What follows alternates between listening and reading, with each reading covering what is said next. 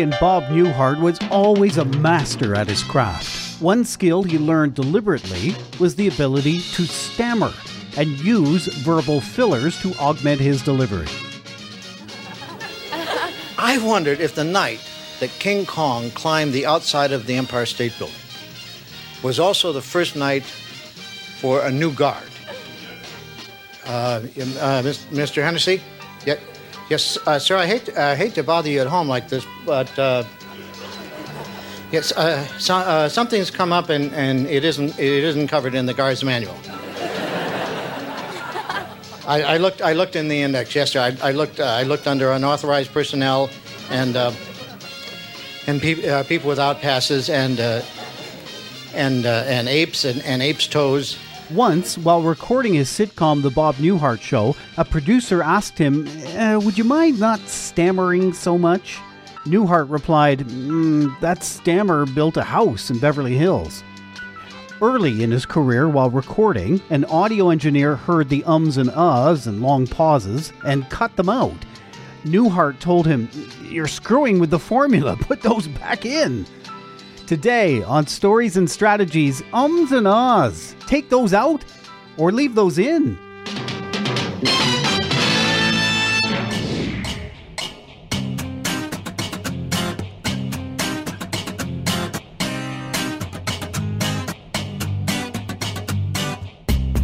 My name is Doug Downs. Music off the top. The theme to the Bob Newhart Show, which had a name, actually, Home to Emily, composed by Lorenzo Music and Henrietta Music. Just as we get started, I want to thank Sandor Timar.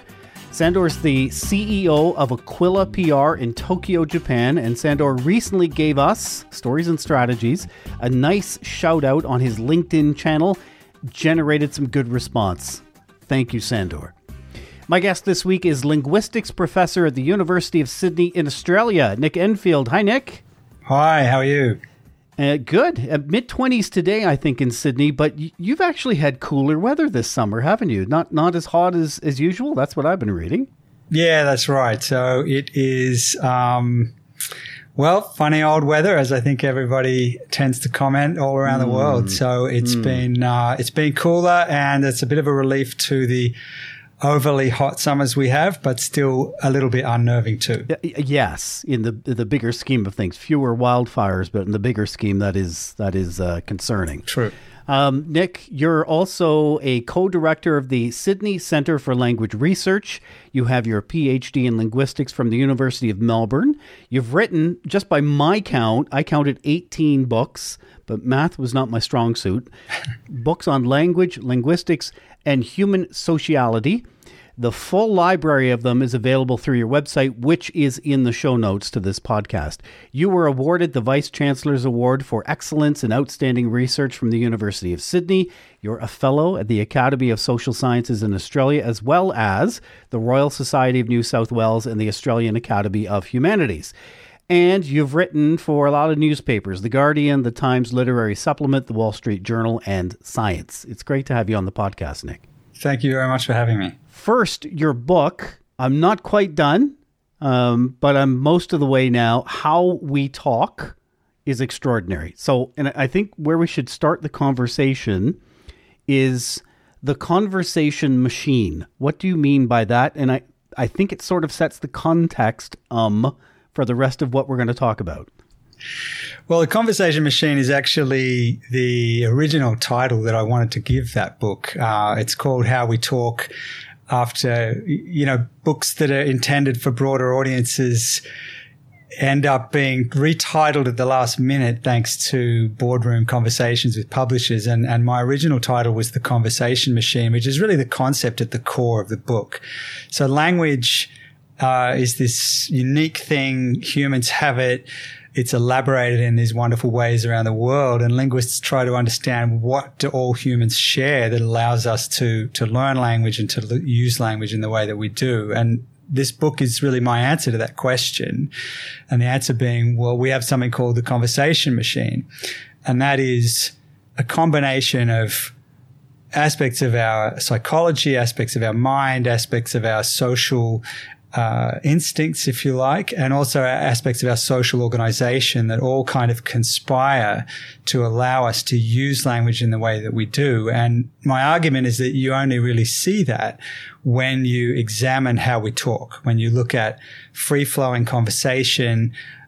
Linguistics and the study of language have not tended to really focus on that. It's a field that is focused, I guess, traditionally on written language and on more formal forms of language. And so we learn new things and different things when we look at the messiness of real human conversation. And what I and my colleagues find is that messy human conversation opens up new understandings of what it means to be a linguistic animal. And the idea of the conversation machine is that there is a cadence or a flow, or dare I say, a type of dance that's executed between the two speakers and the two listeners or more involved in a conversation.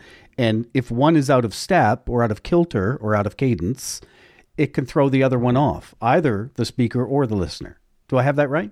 Yeah, that's right. It's certainly an important component of the idea. So I suppose that the key concept that captures what you just said is the idea that conversation is a form of collaboration, a form of cooperation. And so when we think about language, it's very easy to think about monologue and to think of, for example, you read somebody's speech or you read a news article or something and, there's one voice.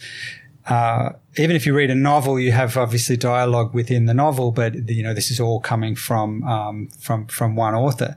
But when you get into a conversation, you have two people who it's as if they've kind of got into a vehicle together. But there isn't one driver, they're alternating between the role of driving and being a passenger in some sense, but they're each participating. They each have to play a role to collaboratively move this thing forward, which we want to call a conversation. So one of the really kind of important ideas about what we learn from language by looking at conversation is that even whether you're a speaker or a listener, you're playing a role. You have a certain degree of accountability for that role, and you're contributing in a sense to a collaborative enterprise to get through the conversation to a place where you both want to go. And ums and ahs, which I'll call verbal fillers, I've heard the term used. You might call them traffic signals, which, from what I'm reading in your book, serve purposes for both the speaker and the listener.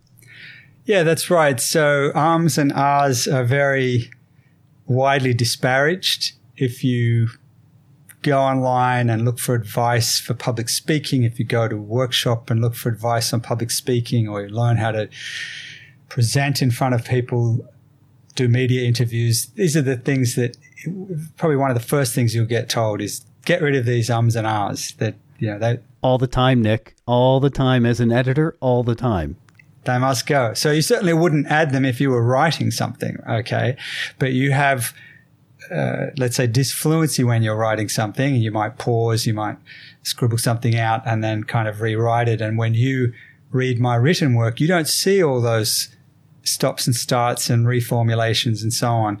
But in conversation, in interaction, it's a real-time process. It's unfolding. What you're hearing is happening at the same time as I'm producing it. So I don't get time to polish it. I don't get time to formulate it perfectly. And so nobody's perfect. Language is very demanding. It's going by very quickly. So, there's very few people who can speak perfectly with never an error and, never any doubt about which word they want to choose next. So these words like and ah and hesitation markers and so forth help to deal with this, because what they do is, let's say I am speaking to you, I'm searching for a word and I haven't finished what I want to say. Well, I could just go silent as my mental machinery is kind of ticking over, but you wouldn't really know what was happening. Okay. You wouldn't know, am I finished or what's happening? Is he still going to say some more? So things like and ah serve as what I call traffic signals in that context, because they're saying, wait, I'm not done. there's more to come. Now, seen that way, you can say, well, they're very functional and they're cooperative, because what they do is they allow you to then wait without worrying that you've missed your cue to start talking. So they're really quite useful in terms of organizing the conversation and the back and forth between people. The problem with them, of course, is that they reveal that you're having trouble formulating what you want to say. And sometimes that's just not a problem. When you're with friends, you're talking on the fly. I think the thing about public speaking is that you're supposed to know exactly what you want to say. You're supposed to be well rehearsed. You're supposed to be able to deliver what you want to say without sort of revealing that you're having any trouble with that. And that's why there is an effect of using too many ums and ahs in public speaking. People in the audience are much more sensitive to it in those formal settings than they are if you're just having a face-to-face conversation with them. So I get the benefit for the speaker then of the traffic signal that instead of leaving silence, I'm sort of holding my place so I can continue with what I want to say.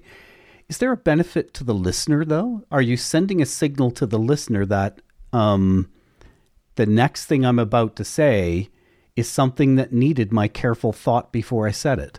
Absolutely. I think that's a great way of putting it, that it does signal to the listener that there's some extra thought going in here, or it might also signal that there's some hesitation or doubt. So you might be about to deliver a piece of difficult news or something that you expect the other person doesn't want to hear so much. Sometimes it's not that negative. So we find in studies of telephone calls, back in the day when people used the telephone a bit more exclusively than they now do, there was a very regular pattern that you would find if you listened to telephone calls, and people would open the call with a bit of greetings, hi, how are you? Good, thanks, how are you? A little bit of small talk. And then the caller would say, and then whatever followed would be the reason for the call, why they're calling. Right. And so it's a really interesting puzzle as to why came to have that very specific function in phone calls. But what a clear, because you can see that it had that function, it meant that for the listener, it was indeed a very useful signal, because it set off this alert. Oh, okay, now we're done with the sort of preliminaries. Now we're getting down to the business of the call. I got to pay a bit better attention. And so the use of the is quite well fitted to that, because the says to the other person, okay, there's something coming up where I have to pay slightly better attention, or sort of concentrate a bit to try to piece together what's coming with what just came before. And that would be an example of how it's useful for the listener.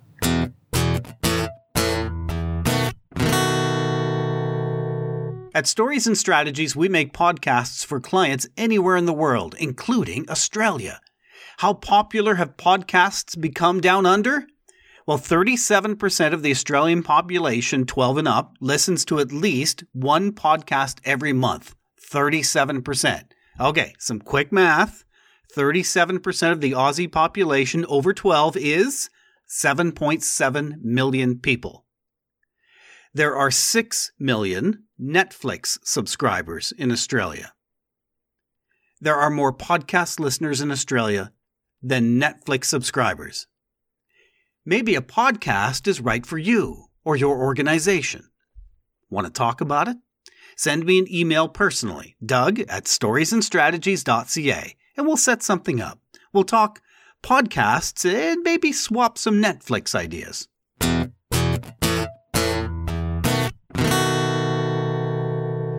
In your book, you say there are some 6,000 languages and dialects in the world, and I'm sure that's expanding all the time. Is there a single language across the face of the earth where like, so, some of these verbal fillers, where there's no word for those, or do these verbal fillers exist in all 6,000 languages? Well, I would bet a large sum of money that you would never find a language that lacked these kinds of signals. It's hard to, I can't prove it, because it's an interesting problem. Linguists study languages of the world, and as you say, there are thousands of them. The problem is that you don't have really good quality data about all of the thousands of languages of the world. And if you do have some data, oftentimes it's not going to be data about the kind of messy context of everyday interaction. It's more going to be, written and sort of more formalized.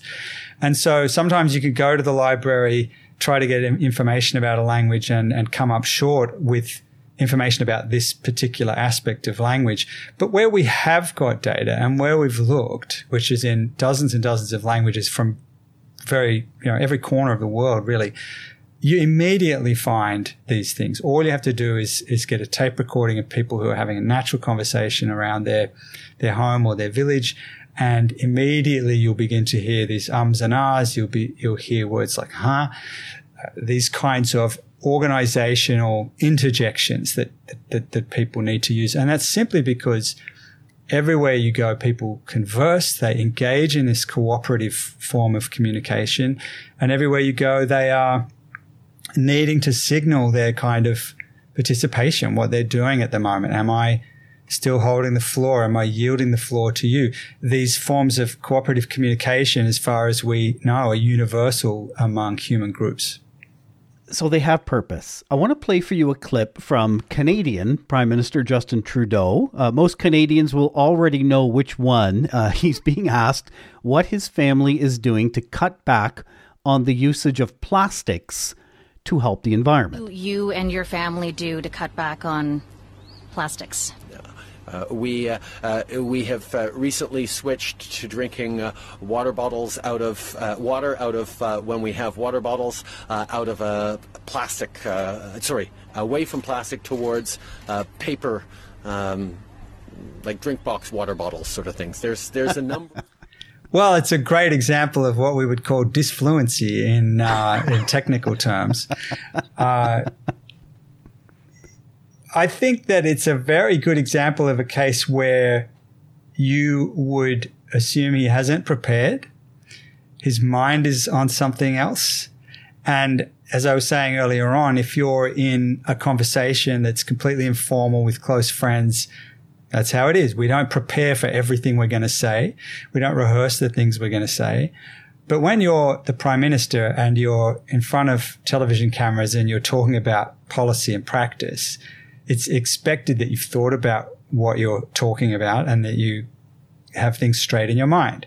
So disfluency really doesn't give you the sense that you have things straight in your mind. And so this was certainly a bad error for him from a kind of performance point of view. You know, as a politician, you are performing and you need to give people you need to reassure people that you know what you're talking about, you're committed to your ideas and you're clear in your mind. And so it's pretty hard for him, I think, in that context to argue that he was clear in his mind if he was unable to deliver a pretty simple sounding message in his linguistic performance. He did win the election. So, that come back to, so how harmful are these? If you have a few ums and ahs, first of all, they may have purpose. Are they all that harmful, and should you be working to edit all of them out, as Toastmasters and some of the others seem to want you to? I don't think that you'd call them harmful. I know that people sometimes find them annoying. I mean, my stance about this is the same as my general stance about languages, and that is that you need to use it mindfully.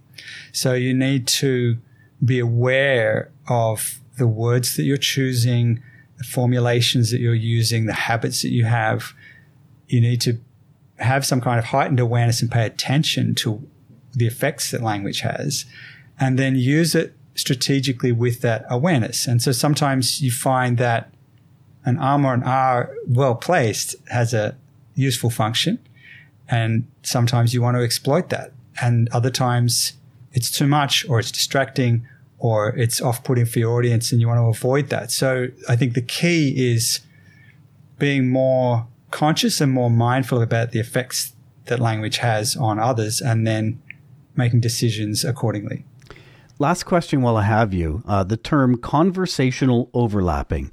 And the idea is when someone is talking, if it's your habit to say, right, yeah, right. And I, as a podcast producer, I hear some people who have that approach. And I've always worked to try to help strip that out. The idea that it's distracting for the speaker. I might be wrong. Conversational overlapping in the right context and the right mindfulness has valuable usage. Absolutely. So it's a very important feature of certain aspects of language that you do need to hear from your listener, that kind of feedback. So in the book, How We Talk, I cite a study by Janet Bavelis and her colleagues, which looks at people telling narratives to other people. They're actually talking about near-death experiences that they've had. So they're little kind of stories. I'll tell you about what happened to me at this time in the past. And the listeners will naturally be saying things like, oh, wow, these kinds of little interjections through the course of the story. And when they studied these interjections, they found that they were carefully timed and they would occur at certain points that would match in a way the progression of the narrative that was being told, and then they would also match with the conclusion of the narrative, and sort of the whole thing would land well if the listener was giving the right kind of feedback. And in the experiment, they distracted the listeners with a certain kind of task. So, for example, the listener was told, unbeknownst to the storyteller, that they had to monitor for any time the storyteller used a word that started with the letter T. And they had to press a little button under the desk every time this happened. So it completely distracted them from actually following the content of the story. So they were producing many fewer ahas. They were not paying attention to the story, so they didn't know when they were supposed to say, wow, oh my God. And what happened was that the storytellers' stories kind of fell apart. They became much less fluent and much less able to stitch their story together and to kind of make it land well. And it was a very good illustration of how speakers are not just speaking into a void. You have a listener, and the listener has a part to play. So they've got to show that they're paying attention, that they're interested in what you're saying. And so that would be an example of something you might call conversational overlapping that shows some affiliation and some interest in what you're saying. And that is, I think, a really good illustration of this conversation machine idea that two or more people are really playing roles, complementary roles in language usage. And it's never really a monologue. I loved the book. It's How We Talk. It's one of the 18 on your website. The website link is in the show notes to the podcast. I read probably half the book. Nick sent it to me about 4 o'clock in the afternoon, my time. And I had read half the book by about 9 o'clock that evening. Just completely stole my day. Thank you, Nick. Thank you. It's completely stole the rest of my day, and I'll finish. But it is, I read a lot of these, and this one is particularly good. So, and thank you for being on the podcast today. Thanks very much for having me. If you'd like to send a message to my guest, Professor Nick Enfield, his email is also in the show notes. Stories and Strategies is a co-production of JGR Communications and Stories and Strategies podcasts. You know what would help? If you could leave a rating for this podcast in your podcast app, it sends a signal to other listeners that this is a podcast worth listening to. And thank you for listening.